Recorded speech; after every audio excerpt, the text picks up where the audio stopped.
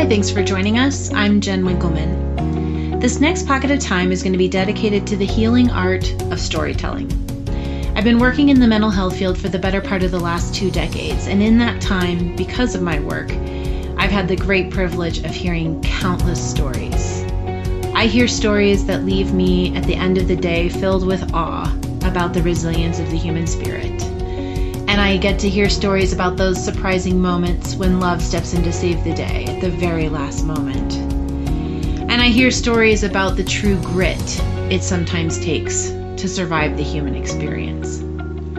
I learn something about life and humanity from all of these stories, and I want to be able to share what I've learned. But because of the part that I play in my community, I'm meant to be a keeper of those narratives. It's important that I maintain privacy and confidentiality for the families that I serve. And so those stories have to stay inside the 4 walls of my counseling office and are held by those sacred moments where one person tells their truth and another person bears witness to it. And in this, there's some sort of magic that we co-create that leads to healing. But this has me thinking that the reach for healing could be bigger. So I decided that outside the counseling office and on a larger scale, we needed a forum for storytelling. We need to get back to the root of taking the time to listen to each other's experiences and to begin to draw from them. So today, our guest and I will have an unscripted conversation, apart from the questions that we routinely ask to get into it. And then you and I will have the opportunity to learn a bit from his or her experience. In every case, there is value and something that we can borrow for our own lives. Because behind every face there is a story, and in every story there are life lessons begging to be learned. So as we listen along today, it's up to us to find the lesson in the story. And then if you and I so choose, we can catch that truth like a firefly in a jar and use it as light on our own paths. Thanks again for being with us. This is All I Know.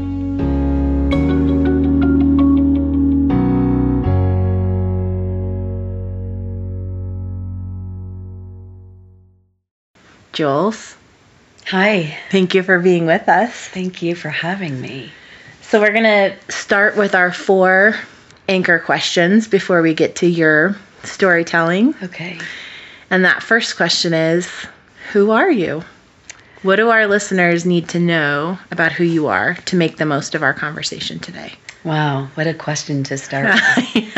Yeah, I am a woman finding my way, and I am a mother to so many beautiful spirits that have been delivered to me in one way or another. I am at times found and complete, and at times shattered and lost. I'm open, I'm willing, I'm healing, I'm hurting, and I'm excited to be here with you today. So glad that you're here. Yeah, thanks. Yeah. So some of us believe that our lives are rather ordinary and plain, and some of us believe we're living a very extraordinary life. So when you look at that spectrum between ordinary and extraordinary, where do you plot your life? So far on the end of extraordinary, just all the way at the end of that continuum. And it hasn't always been that way. It's been a journey from existing and obligatory functioning at times at work and at home, in parenting, in love, in life, in relationship. So it hasn't always been that way. I think living, here's one of the biggest switches, I guess, for me as I moved from an ordinary, what felt like ordinary, to extraordinary, was living other people's expectations. And believing that there were either expectations handed down through my family, through the generations, or expectations socially, or expectations culturally. And it feels like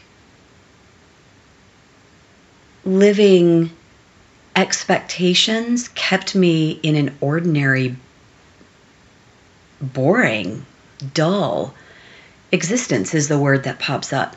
And as I've learned to drop that belief that your expectation becomes my obligation and that I have to fulfill the expectations of anyone outside of me, then somehow life became extraordinary. Like, really, Jen? Colors became brighter and sounds became clearer. And I noticed the constellations and I noticed the shapes in the clouds and I noticed a hawk flying over and I saw an eagle and everything began to feel connected and vibrating and extraordinary as I learned to step out of those expectations. And that's scary. That's really scary because it's a big shift. You don't know what's coming. You don't know when you live in the container of the expectations and you follow that path that everybody before you has followed and you do what is expected of you to be done, then you almost know in a way what the outcome is going to be. And so there's no fear, but there's no excitement. There's also no trepidation about, wow, could it be bigger? Could it be brighter? So I think that's what it was, learning that it wasn't going to kill me to step out of those expectations. And actually it did the opposite. And life became extraordinary. I love the way you pose that question. Definitely extraordinary. How do you define success?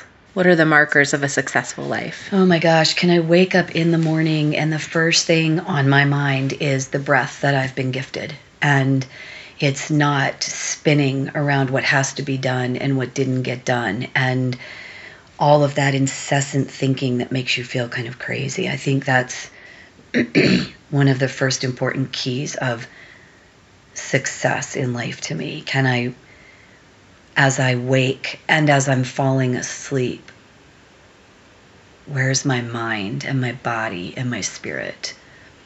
And are those in sync and are they congruent with what feels peaceful, restorative? Success for me is also the legacy that I'm leaving in my footprint. And is that a legacy of healing? Is it a legacy of love? Is it a legacy of safety for people in my sphere?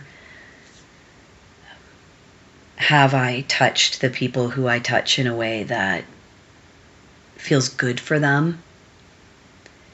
And am I clearing the touches that haven't felt good? And do I have enough capacity? Am I big enough to go back into those places, kind of those crevices that I know I need to go back into and clear them, either with an apology or a request for forgiveness. And then I think another piece is learning to forgive myself. And if I can practice grace for everyone else out there, can I practice it for myself? Yeah. And be okay with pieces I can't fix, that I don't have the power to fix anymore. Either someone's left this world and I can't fix it, or they're no longer in relationship to me and I can't fix it. And not letting that suck me into that darkness, not letting that pull me down, but actually instead giving me and inspiring me to leave even bigger love where I step from what I've done in the past. And I think there is another piece of success for me too. I think it matters what we do in this world. Mm-hmm. Not just am I leaving this legacy of love and restoration and healing for the people in my tribe, but the earth and the air. And am I living in a way that's not just clean the way we talk about it environmentally, but energetically? Am I leaving the world energetically and environmentally in a cleaner way, in a clearer way? I think that's part of success for me too. And there's another piece that just crept in. Tell us. Which is love. Am I open to receiving and giving love? Because, I get scared sometimes. Loving again, not loving again, loving big, loving fully. Love I can do. I can love you. I can find love for just about anybody who comes into my space. But really loving, like unzipped, loving from the most wounded part of me, and allowing somebody into that, and being able to step into somebody else's, like big love. That feels like success for me too. For me, that's important. I long for that. I ache for that. So for me, I think that's a part of my success too. It really struck me that you said, I can't remember exactly your words, but you started that phrase with receiving love. And maybe that's my own journey and my own work. Mm-hmm. But I think that is such a big piece of the puzzle in terms of what you just said.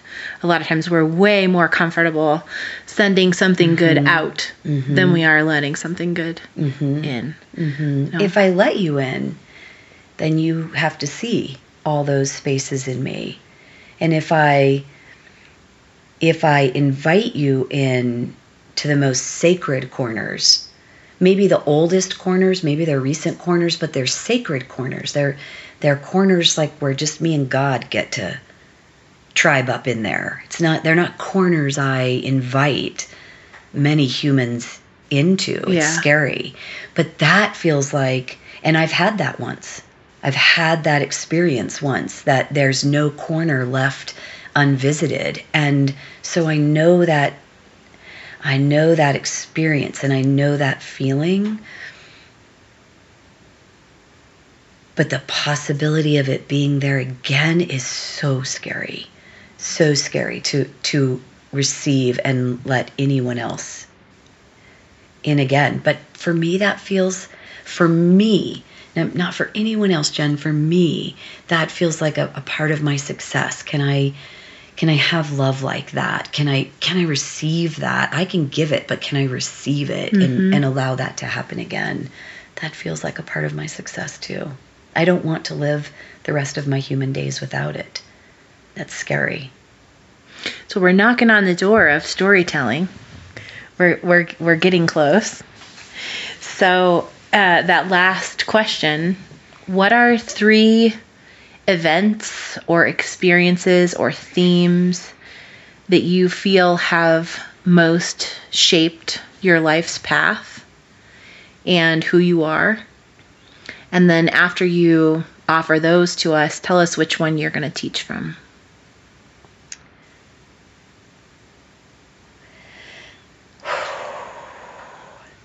Big breath. Take your time. Yeah. This is such important work.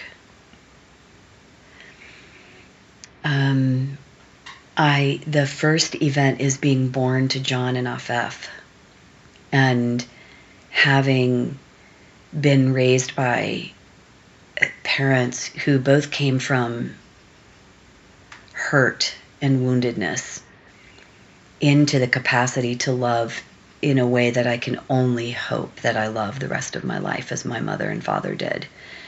The relationship I had with my mom engineered such an ache to be a lover in this world and to get beyond the hurt. And she did in some big, big, big ways. So I think that's the first event, just being born to these parents at this time.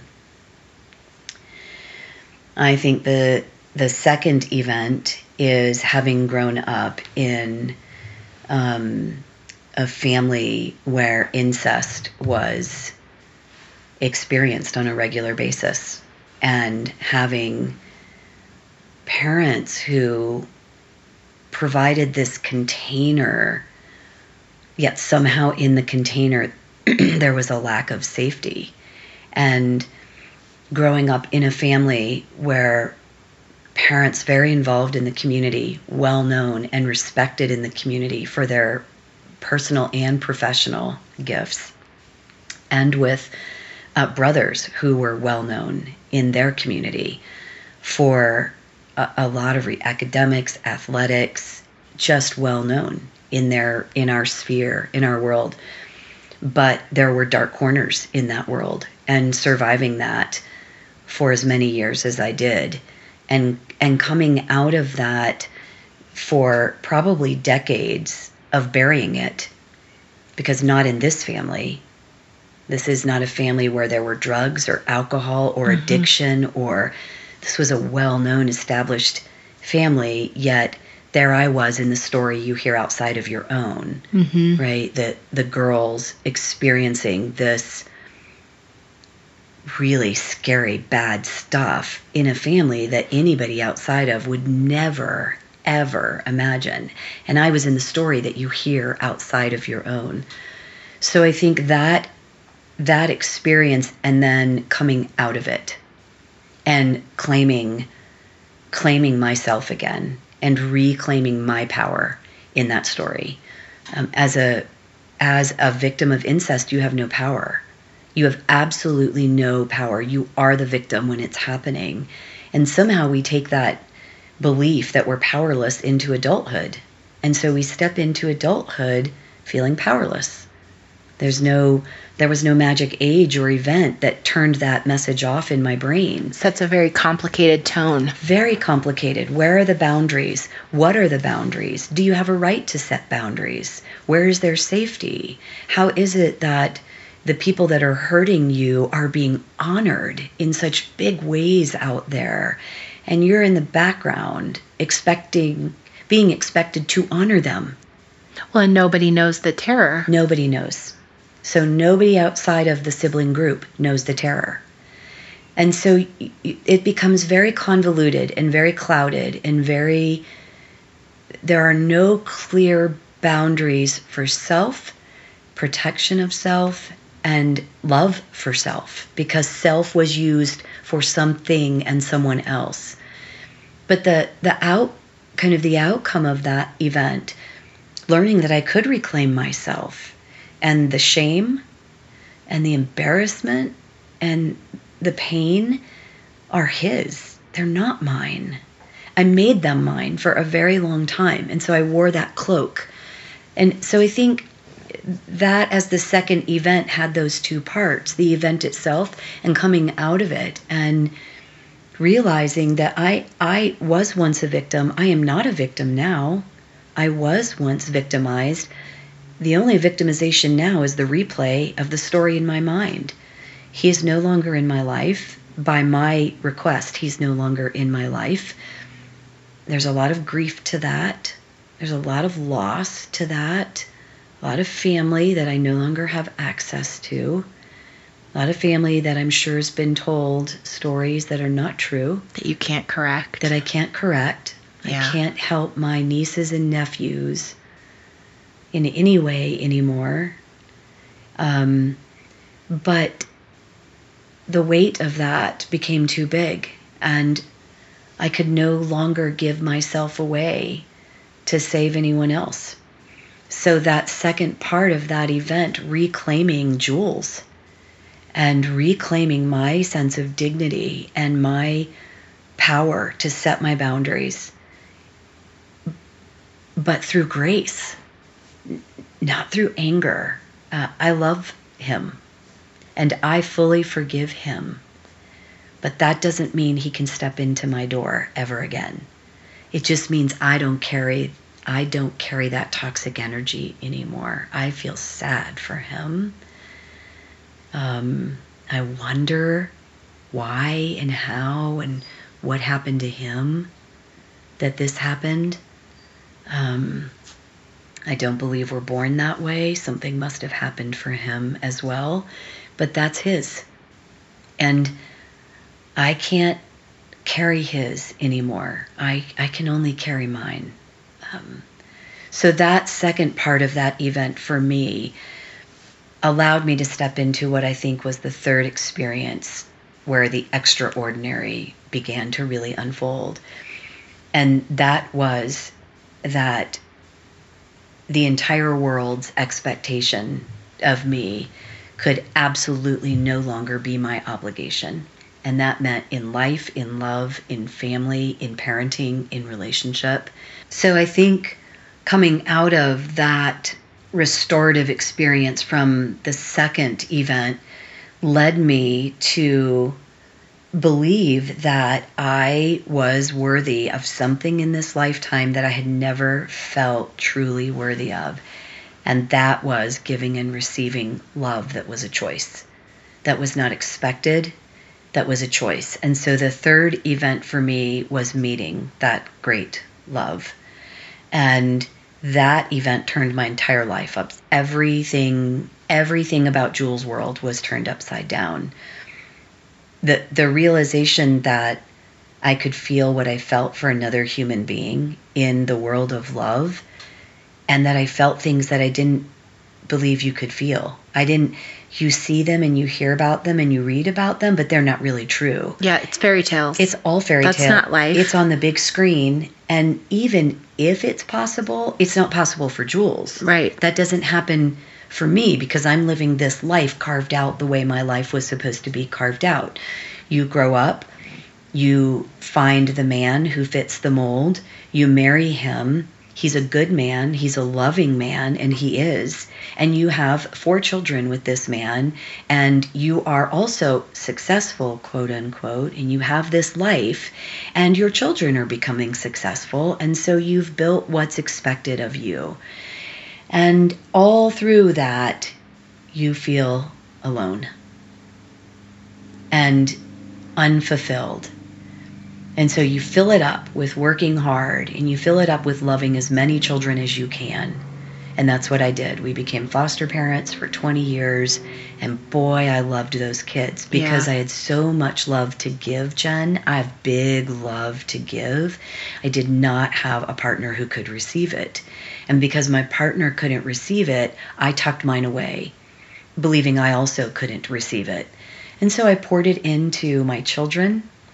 Who, by the way, to this day, my kids, my biological kids, are 20 to 26, and connected with them in such a beautiful. They're my gifts, they're my lessons, they're my reasons. So many days, I wouldn't change any of it. My children are beautiful spirits themselves who are taking into this world their own gifts of love in their own way, which is extraordinary to witness as well, bear witness to their journey.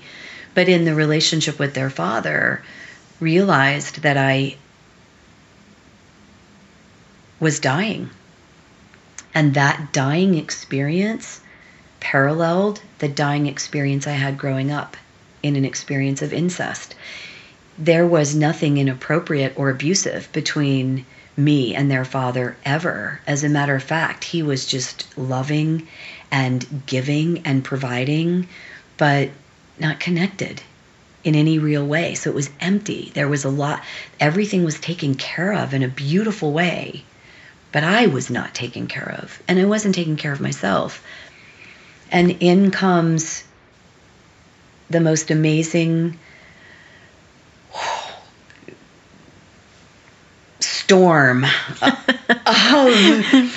and it wasn't a gentle stepping in. I met, of all people, I met a woman who fell meeting a woman and feeling about a woman the way that I do was this is not right. It's not okay. It will never be okay. It can never be okay. It's wrong in every way. So it can't happen. But it was happening.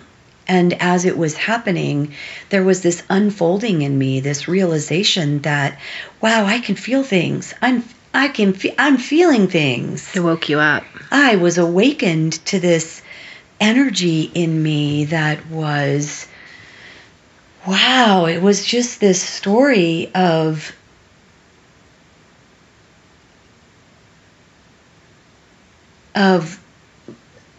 love, the way you have a dream about, but you don't really know about, and then you feel it, and then you can't put words. There's no word. You can't put words to it. Like you can't. It takes everything in you. It takes everything in you to breathe through it, because because you think, what is this? And what am I going to do with this? And so I stepped fully into this third event or experience of love, knowing that I was about to shatter everything that had been expected of me in my professional world, with my children, more importantly than anything else, with my husband at the time, who loved me in the best way he could. He's a good man. I was about to shatter in my family system, who, by the way, I knew the words would be women who come from backgrounds of trauma or woundedness end up loving other women because that's safer. And that's not my truth of my story at all, but I feared that those would be connected, that those who knew about my history would say, oh, of course she had to choose a woman, and that that's what it was about. So there was fear about that too. But the biggest fear was letting someone in. And this woman, her love was so big, there was no keeping it out. It was penetrating in every way. There was no keeping it out. It was undeniable. And what happened was I got kicked back into that place of not being in control, which is what I grew up with. And I got very confused about not being in control versus this is what a real love feels like. Well, and the contrast, not being in control with what you grew up with was terror. Mm-hmm. The last time you weren't in control that way, you were being terrorized. Mm-hmm. And now you're not in control and maybe it's okay. That's a very dissonant. How do you make sense of that? Everything in me was incongruent. Everything in me felt out of sync and incongruent except in her presence. And I will say to you that, and I often say to those I work with now, safety and acceptance. You cannot have restorative relationship without a sense of safety and acceptance. But for the first time in my life, I had it. For the very first time in my life, I had it. And she knew all the crevices. She knew all the dark places. She was the first person I told my story to. She was the first person to receive it and hold it and honor it and celebrate it as everything necessary to bring me to where I was. She helped me turn around the belief that I was bad and damaged, and somehow she took everything in me that felt bad and she made it beautiful.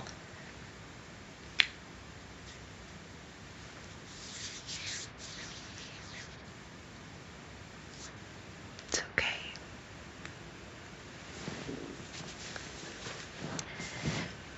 Like, that's what love is. You step into this sacred space feeling unworthy or ashamed or still carrying that stuff.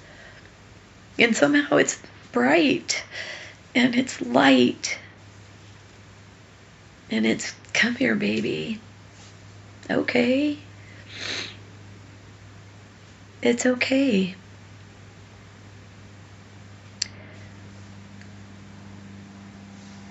And that event of, wow, just feeling like you're so okay just how you are, totally unzipped.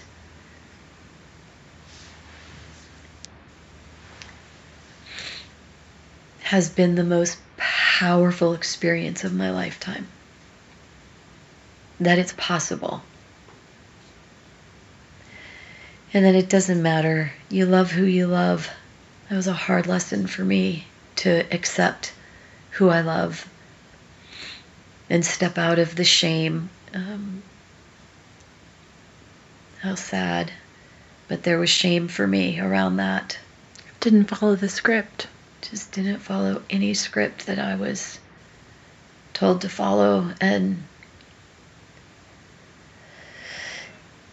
And yet somehow she had the capacity to understand that and to see in me that struggle of where I was coming from and who I had carved myself out to be, following the script and the expectations, and her patience and her grace and her capacity just, to love beyond. She was the first experience of love that did not feel of this world to me. She was God. She was that divine step out of the human need, even her own needs. Like, that's the way I envision this creator, as this just divine, loving, safe, big, comfortable place where you don't want anyone else to see what you're feeling or what you've done, but you can take it to God. That's how she was. It didn't matter what it was. It didn't matter. There was nothing that mattered to her other than love. Love was all that mattered to her. She was that lesson for me, that love really is all that matters, and love always wins. When you stay in that place, love wins. And unfortunately, a few years into our relationship, she was diagnosed with leukemia and died very quickly 5 months later. And this has just been a couple of years for me. And maybe that's part of the third event. I don't think it's a fourth event. I think it's... losing her folds into that experience of her. Yeah. And how easy it would be just to go with her. And, I've had it, and it is possible, and people don't get what I got. I work with so many couples, and I see it every day. A lot of people don't get what I got. And I got to give it, right? She was also able to receive in such a big way. Losing that has been...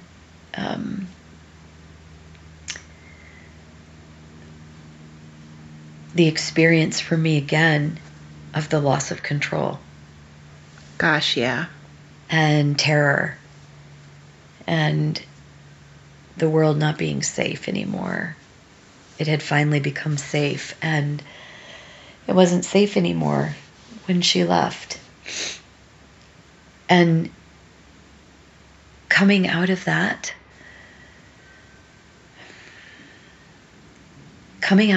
learning that I was going to have to learn how to create that safety. And she taught me that I could. Our love taught me that I could. But now I had to make the choice. Making the choice to come into that, shattering my world when I met her, I had her to go to. Mm-hmm. So making that choice, I got to make it in the arms of somebody, in the presence of somebody who I knew could hold up with me as I was making those really painful choices. Leaving a marriage, moving out, telling my children that I loved a woman who, by the way, ended up falling madly in love with her, which was an amazing experience in and of itself, the family we've created, all of us together. But now I didn't have anyone to do it with.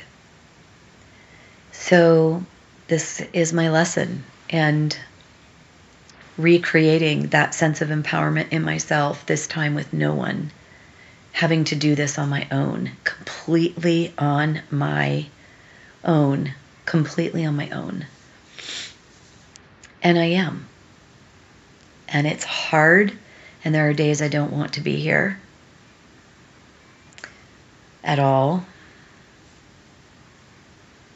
There are days I know how easy it would be to fly away with her.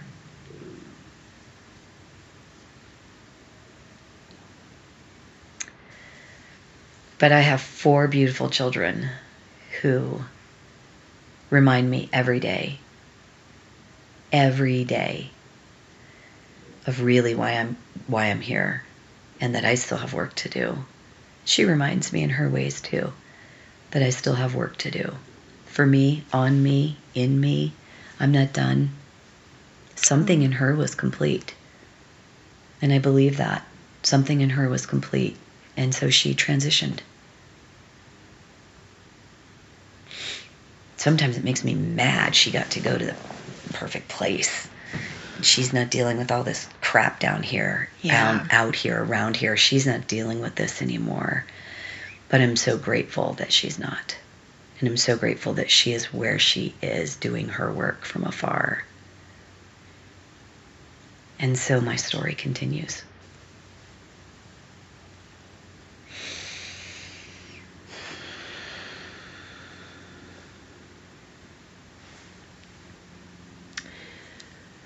So I'm assuming, maybe incorrectly so please correct me. I'm assuming that the relationship and the experience of love in all the corners that you have that are dark and guarded, and the loss of that relationship, I'm assuming that's what you are going to teach from. That's what you want to talk more about. Am I getting that right? You are getting that right, and you framed it beautifully, Jen. There's a sense of empowerment. And that just reminded me, there was one of the times she was very sick and in the hospital for her last 5 months of life. And she was on life support for the first 33 days that we were in the hospital. We were in intensive care, of course, in an oncology unit. And you watch her, you watch the machines breathing for her. And every day the team would come in and say, Jules, we can turn it off anytime. And every day I'd say, oh, no, we're not making that decision. And every day I would live in she's coming back, she's coming back, she's coming back, she's coming back. And I would hear her tummy growl. And I would say to the doctors, of course they were feeding her through tubes and stuff, but she's a big girl. How do you know she's not hungry? I was worried about my girl feed her more. How do you know she's not hungry under all of this? And at one point, one of her doctors said to me, what you just did, they said, honey, she's working really hard to stay alive.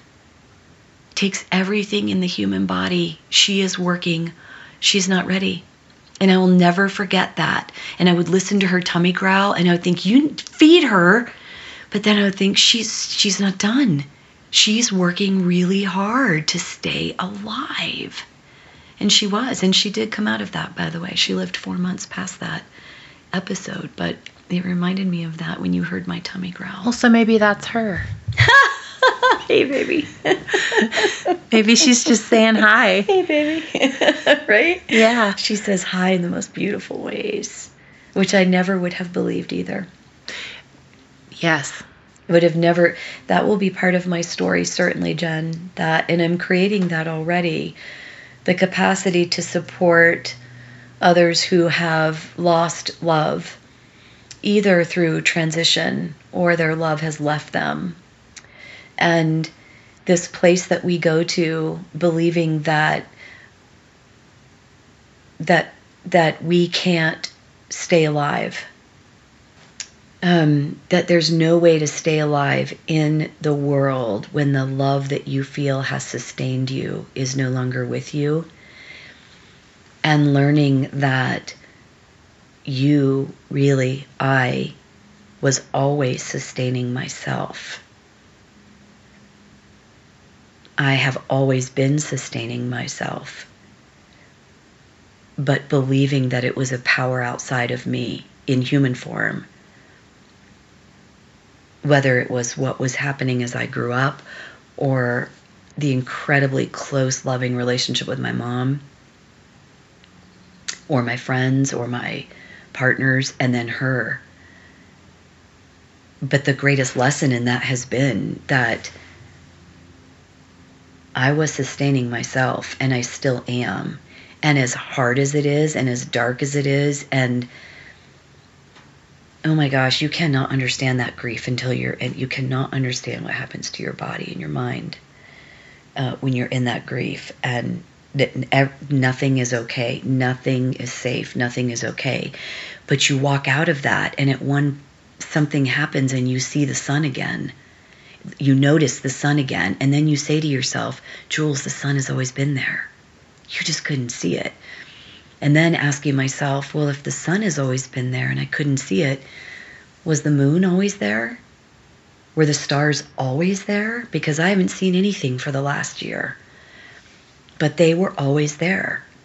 And somehow walking back into life, as changed as it is without her, was the reminder that I can do this.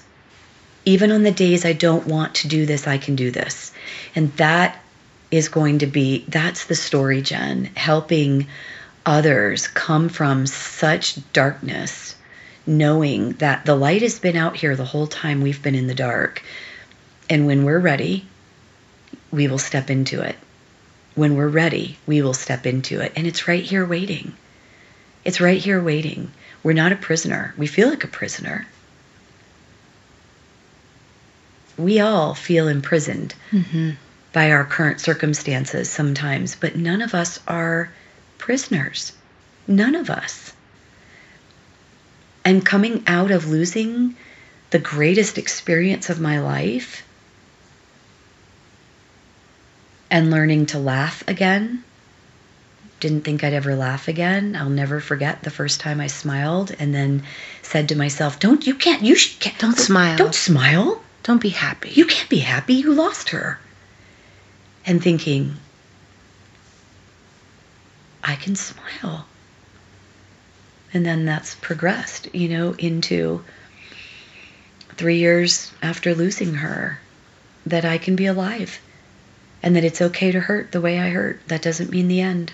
And wanting to help especially women. I'm very drawn to supporting women in finding what I am learning is such a strength in our very divine feminine power, which for me, Jen, is not about emasculating the male. It's not for me in any way about putting the male masculine energy down. I honor that. I adore it. I love it. I need it. But there is something about the feminine divine that I had not felt in me before her. And it is a power. It is a love power. It is a healing power. It is a don't mess with me power. It is there is nothing I can't do power that has begun to really shift the way I work. And she's here. Another fascinating part of that for me is feeling her energy in a way different than I felt it when she was physically here with me. But there's a growing surge in my story that is beyond surviving. People talk about surviving is that first phase we work to get to, but can we thrive? Can we actually thrive, not just survive? And that is the place. That's where I'm settling. I'm settling in this place of gratitude and thriving and the freedom in not having to meet anybody's expectations, and in saying to my children, who are the most important people alive to me today, they call me Mama J, and I'm known as Mama J to them and their tribes and their circles. And so now they all call me Mama J. And that's different for me too. That's a different kind of, I will be the Mama J, and I can be Mama J to each and every one of you because I'm doing that for myself. And it's from a place of strength that is so free. I didn't expect to feel what I felt with her or be able to give what I gave her. I never expected to be in this place of freedom in my lifetime either. This is a new, thriving place. Gratitude is the word that comes up very frequently for me. just gratitude and power. But it's a feminine, it's a gentle power. It's a divine, sacred. It is and this part of why I really honor what you're doing in honoring storytelling. My work has shifted with my own clients, of course, because it's shifted with me. But my relationships have shifted with my children, with everyone in my life. I don't need to fix anything going on with you anymore. You can tell me over and over and over about how bad it is, and I don't need to pull you out of it anymore. I don't carry that anymore. I can hold space.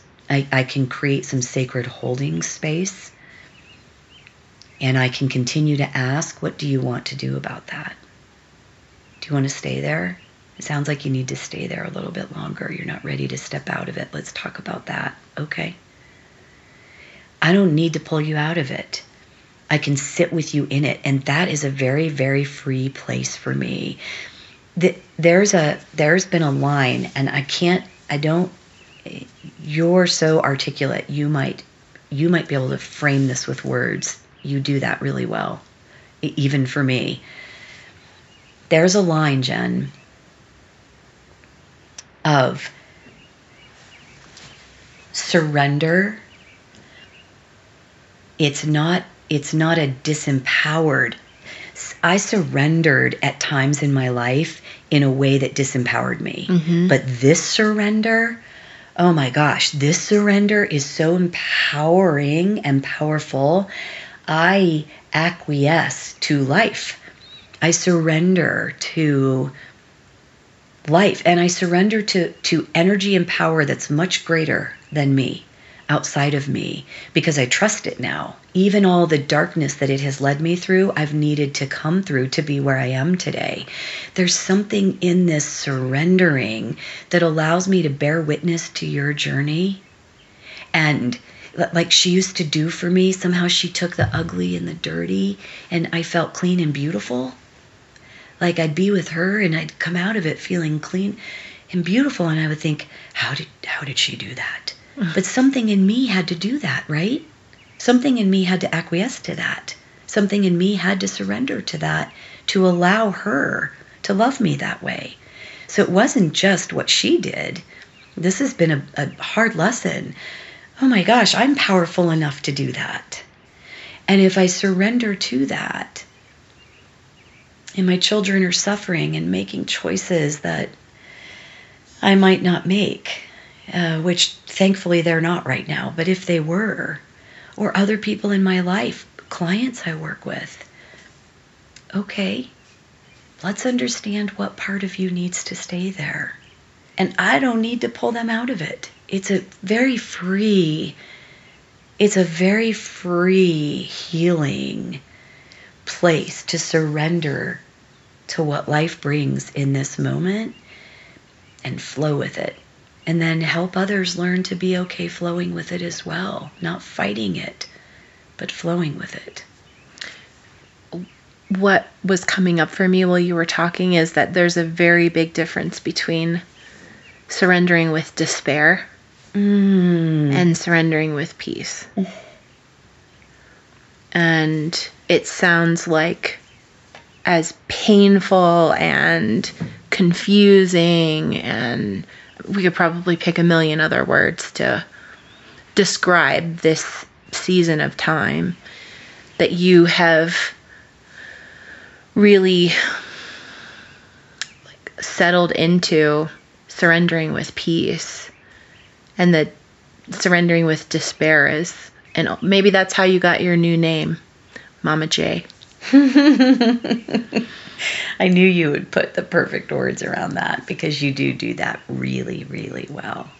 You do that really well. It is surrendering. It was surrendering with despair. And it was... There's a difference between I can't, and so I give up, and I hate it, but okay. Yes. Yes. Yeah. Yes, I hate that she's gone. Yes. But okay. What now? What next big thing? And take her with me. I'm not without her, but it's in a different... That's been a big lesson for me too, believing that. My father died the year after she did, and he was such a rock for me. And, not even touching the grief of losing her. And then laying with him as he transitioned, exactly, by the way, a year later. And even in that moment, not going back to that despair. Okay, I can get through this. And I don't have to get through this fighting, right? Because Jules was a fighter. I had to get through it fighting. Like, you'll never hurt me again. Right. I will never let myself be hurt again. Fighting. I don't get through it with fighting. I get through it by surrendering with peace. Your fight is not my fight. Your fight is not my... I'm done fighting. I'm tired of fighting. And that fight really was... Wow, this just hit me, Jen. So all these events that you've helped me articulate in this way and experiences, fighting through these to get through to this place. I'm 55. I just turned 55. I love being 55. Some of my joints hurt. Okay, let's go for a walk. Sometimes I don't have the strength to do what I did at 45. Okay, sit down for a minute, Jules. It's okay. Like, it's not a fight anymore. And that has been a huge... That's part of the story that I will work from as well. Surrendering from a place of despair leads you to the fight. Really surrendering from a place of peace feels so good. And it has not been easy. No. It has not been I love that you said that, because that was that was exactly what was welling up in me. It is not easy. It's not easy. It's not easy. But man, it feels so much better to be at this place in my story, knowing that I have no idea where my story's going. And okay, bring it. Okay. That's okay. I know who I am coming into it. So bring it. Whatever's next. So if you were going to boil this whole conversation down for the people that are listening and come to them and say, okay, guys, based on this, all I know is...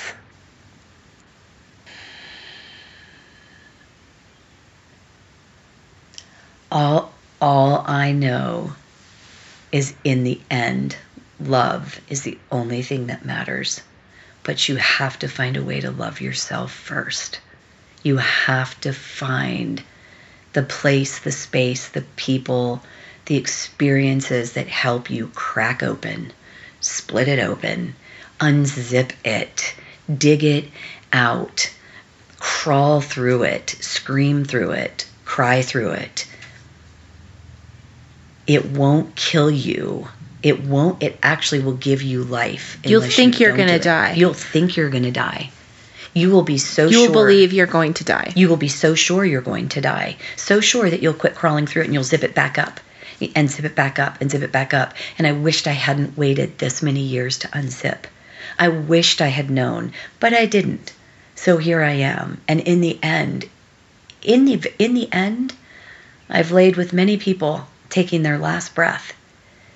In the end, love is all that matters. In the end, find love. In the end, that's all that matters. Find your love. So my favorite interview show of all time is Inside the Actors Studio with James Lipton. And so we close All I Know with the same questionnaire that James Lipton used with his guests at the end of Inside the Actors Studio, which is the questionnaire by Bernard Pivot. So Jules, what's your favorite word? Love. What's your least favorite word? Hate. What turns you on creatively, spiritually, emotionally? Love. There it is again. Love. What turns you off? Anger. Hate. What's your favorite curse word? Fuck. What sound or noise do you love?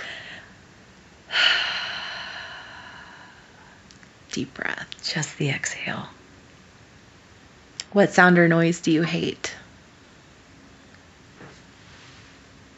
Really probably anything loud or high-pitched. Anything that's not of peace. What profession, other than your own, would you most like to attempt? I would love to be an actress. Yes. Yeah. That sounds great. Yeah. Let's run away to LA. Let's do it. Let's get on a stage and just put it all on. Okay. I'm into it. What profession would you definitely not like to do? What profession would I not like to do?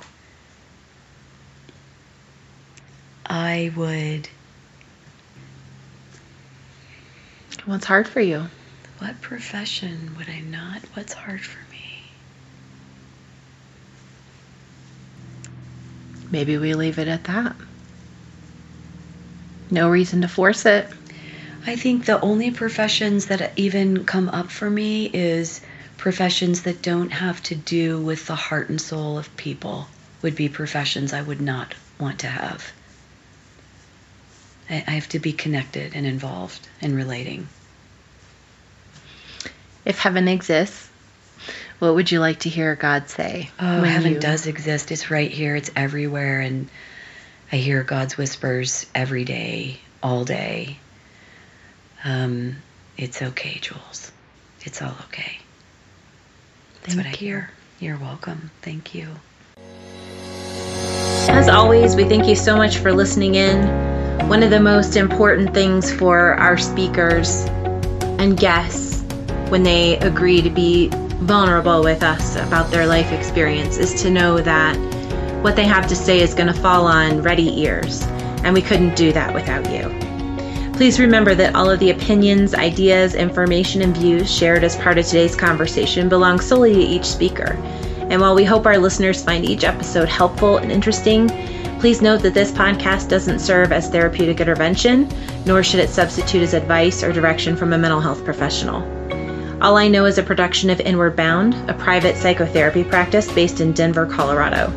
We specialize in working with adoptive families and provide support and training associated with attachment and the impact of early trauma on childhood development. If you or someone you love is struggling with adoption-related or relational challenges, find us on the World Wide Web. This podcast is produced by Jessica Barry Edelstein and me, with audio engineering by Craig Knapp. If you'd like to be a guest on All I Know, please reach out to Jess.